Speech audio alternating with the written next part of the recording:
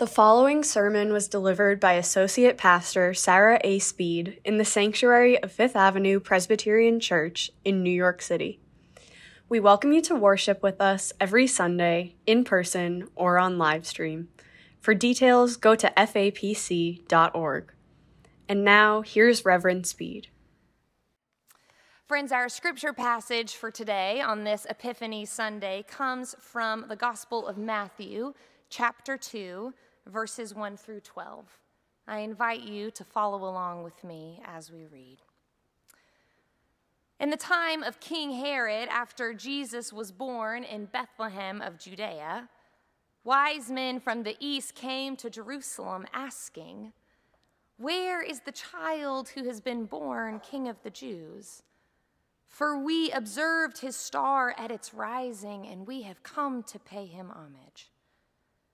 When King Herod heard this, he was frightened, and all of Jerusalem with him. And calling together all the chief priests and scribes of the people, he inquired of them where the Messiah was to be born. They told him, "In Bethlehem of Judea, for so it has been written by the prophet. And you, Bethlehem, in the land of Judah, are by no means least among the rulers of Judah. For from you shall come a ruler who is to shepherd my people Israel." Then Herod secretly called for a meeting for the wise men and learned from them the exact time when the star had appeared. Then he sent them to Bethlehem, saying, "Go and search diligently for the child. And when you have found him, bring me word so that I may also go and pay him homage." When they had heard the king, they set out, and there ahead of them went the star that they had seen at its rising, until it stopped over the place where the child was. When they saw that the star had stopped, they were overwhelmed with joy. On entering the house, they saw the child with Mary, his mother, and they knelt down and paid him homage. Then, opening their treasure chests, they offered him gifts of gold, frankincense, and myrrh. And having been warned in a dream not to return to Herod, they left for their own country by another road. Friends, this is the word of God for the people of God. Thanks be to God.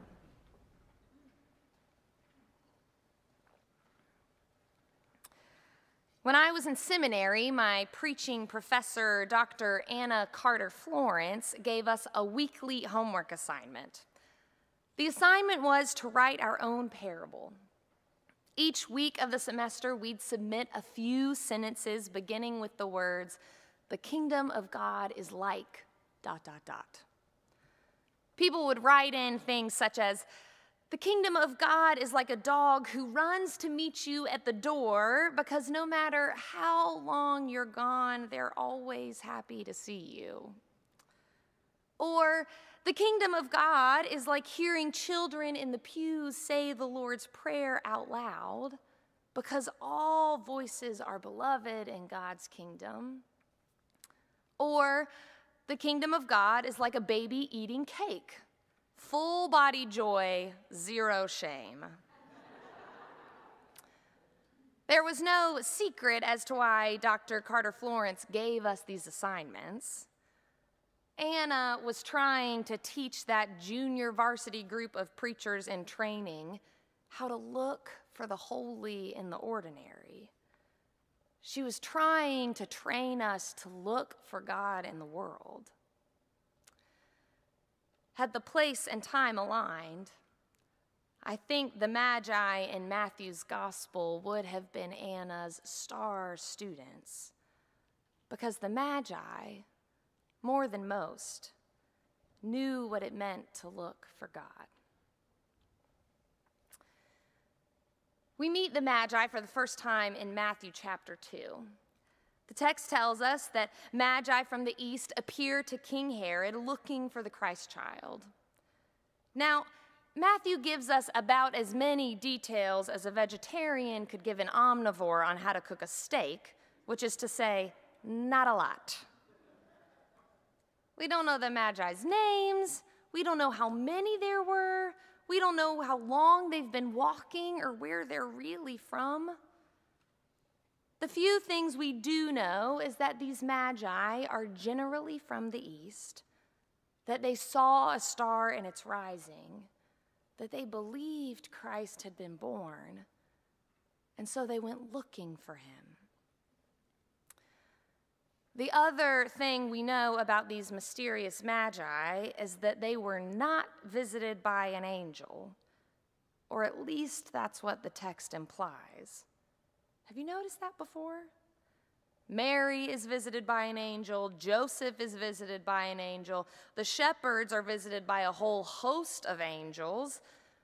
But as far as we know, the Magi do not have an angel choir kind of moment. Instead, it seems that Matthew would have us believe that their faith is built not on the once-in-a-lifetime holy moment, but on a step-by-step, day-by-day, looking for God. They searched diligently. Maybe Matthew knew the rest of the details didn't really matter after that. Some of you may remember this, but last May I traveled to Israel and Palestine with a group of other clergy for 2 weeks.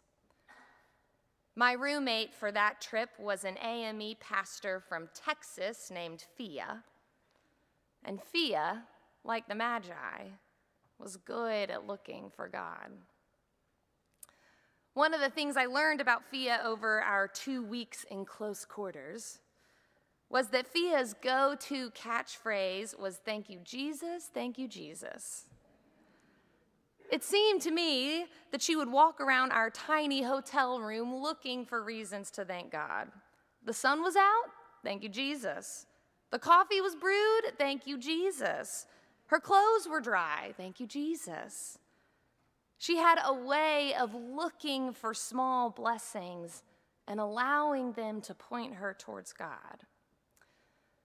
I can remember on about day 3 or 4 of our trip, the alarm clock went off atrociously early, I'm sure before God had even woken up. And Fia said, "Thank you, Jesus," before she even turned the buzzer off. I had other words in mind.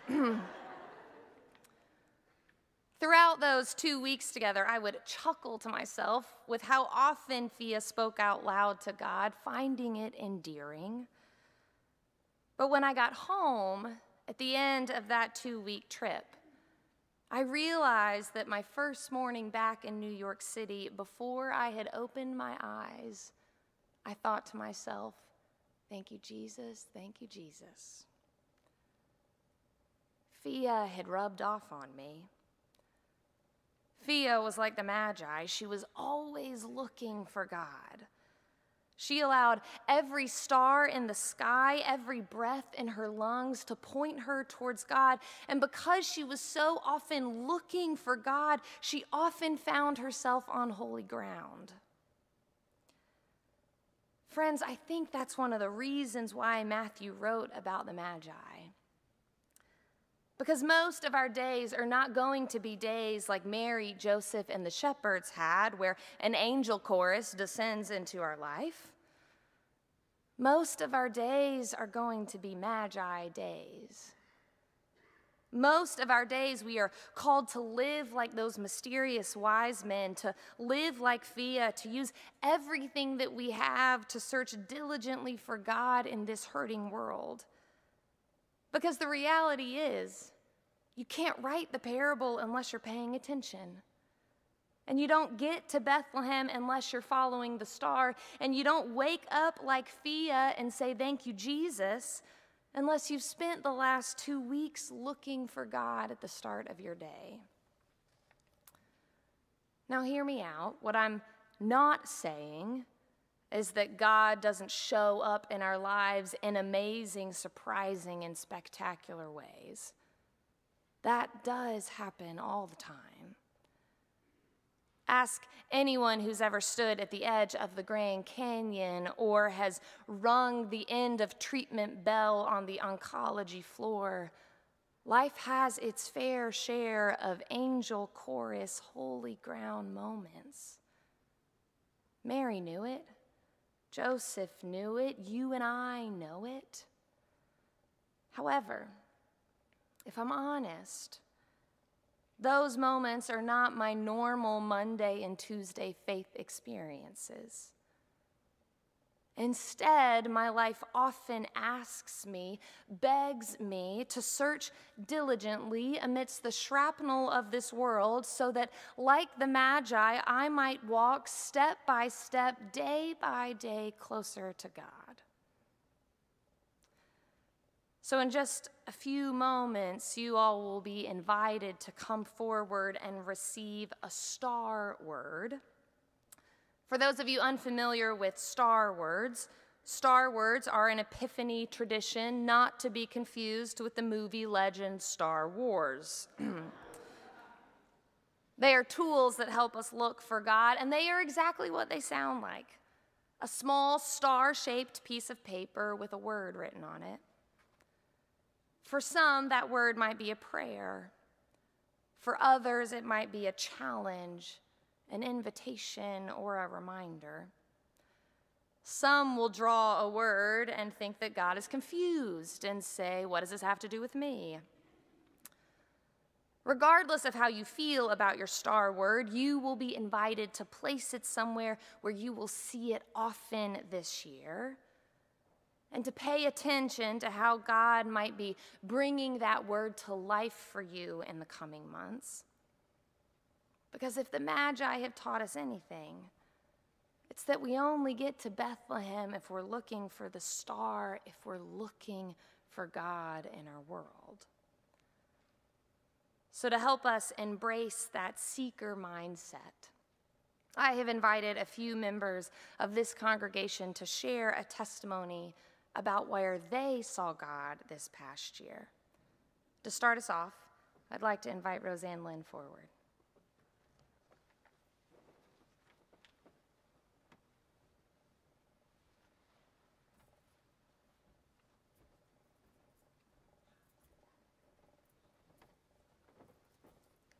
Good morning.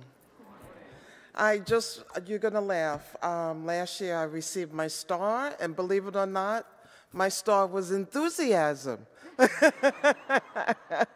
And I said to myself, wow, this is a great star to have because this is what I do in everyday life.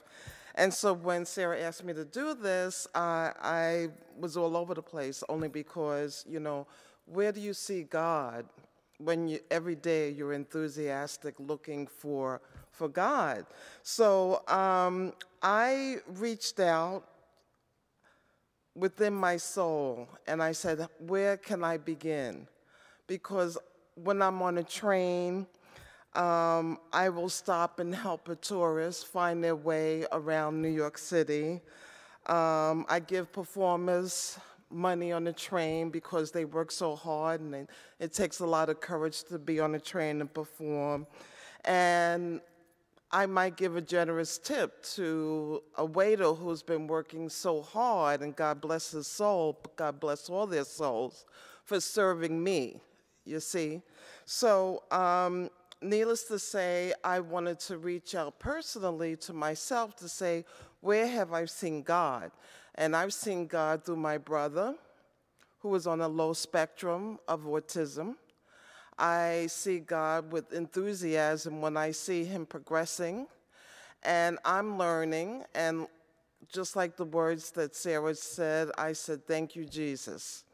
Thank you, Jesus, because he's not only progressing, but I'm also progressing with him, seeing that he has a wonderful life. He's low on the spectrum, but my goodness, the man has retired from sanitation. He's living his life and he's doing whatever it is that he wants to do. And I think that's a beautiful enthusiasm that I see God has brought into my presence. And in general, and I'm going to sum this up, is that no matter what, there's good in all of us. Just be kind to one another. Be good every day to your friends, to your neighbors, to your family, and stay forever positive within yourself. And you'll see God constantly.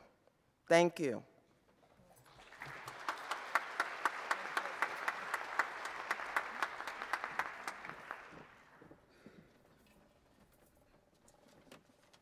Thank you, Roseanne. This past year, I saw God with the help of my 22-star word, which was insight. When I first saw insight, I was like, thank you. It's like, why couldn't I get an easy word like enthusiasm or hope or peace, or Porter's word was generosity, for heaven's sake. But envy I knew was not on the list of star words, so I gave it some thought, and I decided, yeah, the best way for me to achieve insight was to practice the art of listening to others. Not always easy for a talker like me, so paying close attention to people's hopes and concerns is also a very useful tool for any deacon, and I decided I would add this to my list of spiritual practices. And in 2022, there was no one from whom I gained more insight by listening to than, as has often been the case of my life, my mother, who in the year she turned 93 was making a slow but successful transition to life in an assisted living apartment.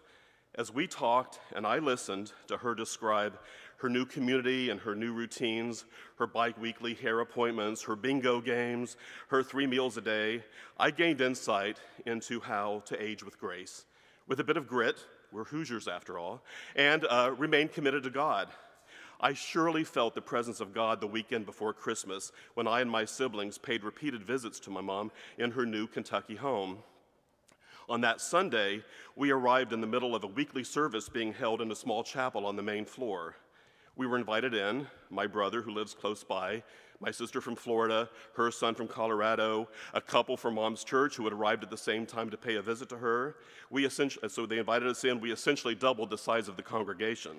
I watched my mom, her well-worn Bible in the basket of her walker, taking in a homily about the Nativity with other faithful residents, including one who could still bang out hymns and carols on the piano. And so seeing how she is integrated into this new world has surely given me insight into the presence of God among people who cling to faith as they get older, as we all must. The insight and hope I gleaned from this experience will stay with me for a long time to come.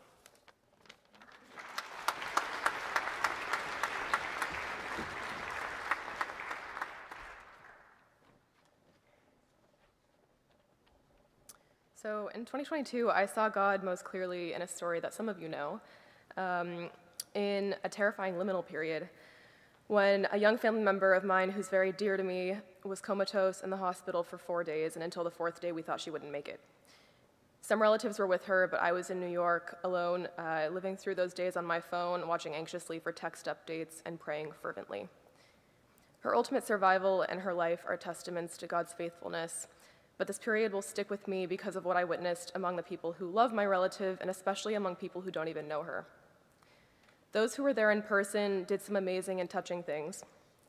They walked circles around her hospital building, praying aloud. They played her favorite music in her room while she was unconscious, and they repeated to her the names of all the people who love her. Those who weren't with her in person texted beautiful prayers that circulated throughout my Christian family and still do. And people who don't know her well sent us prayers too, including many of you who hardly knew me at the time. Even secular friends told me they were praying for her in their own way. Seeing God in these nightmarish 4 days was amazingly easy because of people like you and because of people who in many ways are unlike you. In those days, God's comforting presence and healing power were invoked by people from so many faith backgrounds. These people communicated with God and with me using such different actions and different words. And this diversity helped me know God better, see his dimension, his depth, and his reach in a way that since has made me more diligently seek him.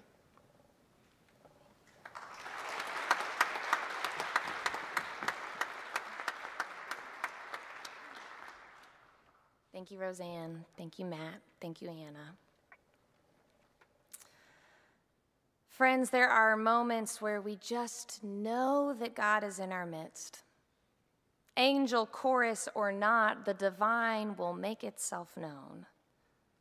But most of the time, it's a Tuesday, and we wake up and we say, "Thank you, Jesus," and we make the coffee, and we read the paper, and we go out into the world and look for God. And just as Roseanne and Matt and Anna reminded us, God will be everywhere. God will show up in your star words, in your relationships, in the halls of the nursing home, on the subway, around the hospital. God will be there on your worst days and your best days.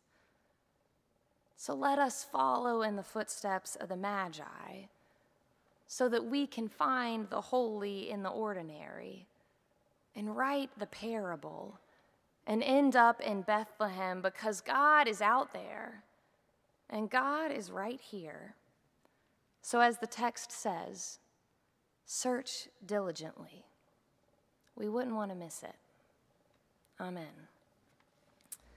Family of faith, some days will be angel chorus days, and other days will be magi days, where we have to search diligently for God in the world. So search diligently, because I am convinced that God's fingerprints are all over the place, and we wouldn't want to miss it. So as you leave this place, may you love as if love is not a scarcity.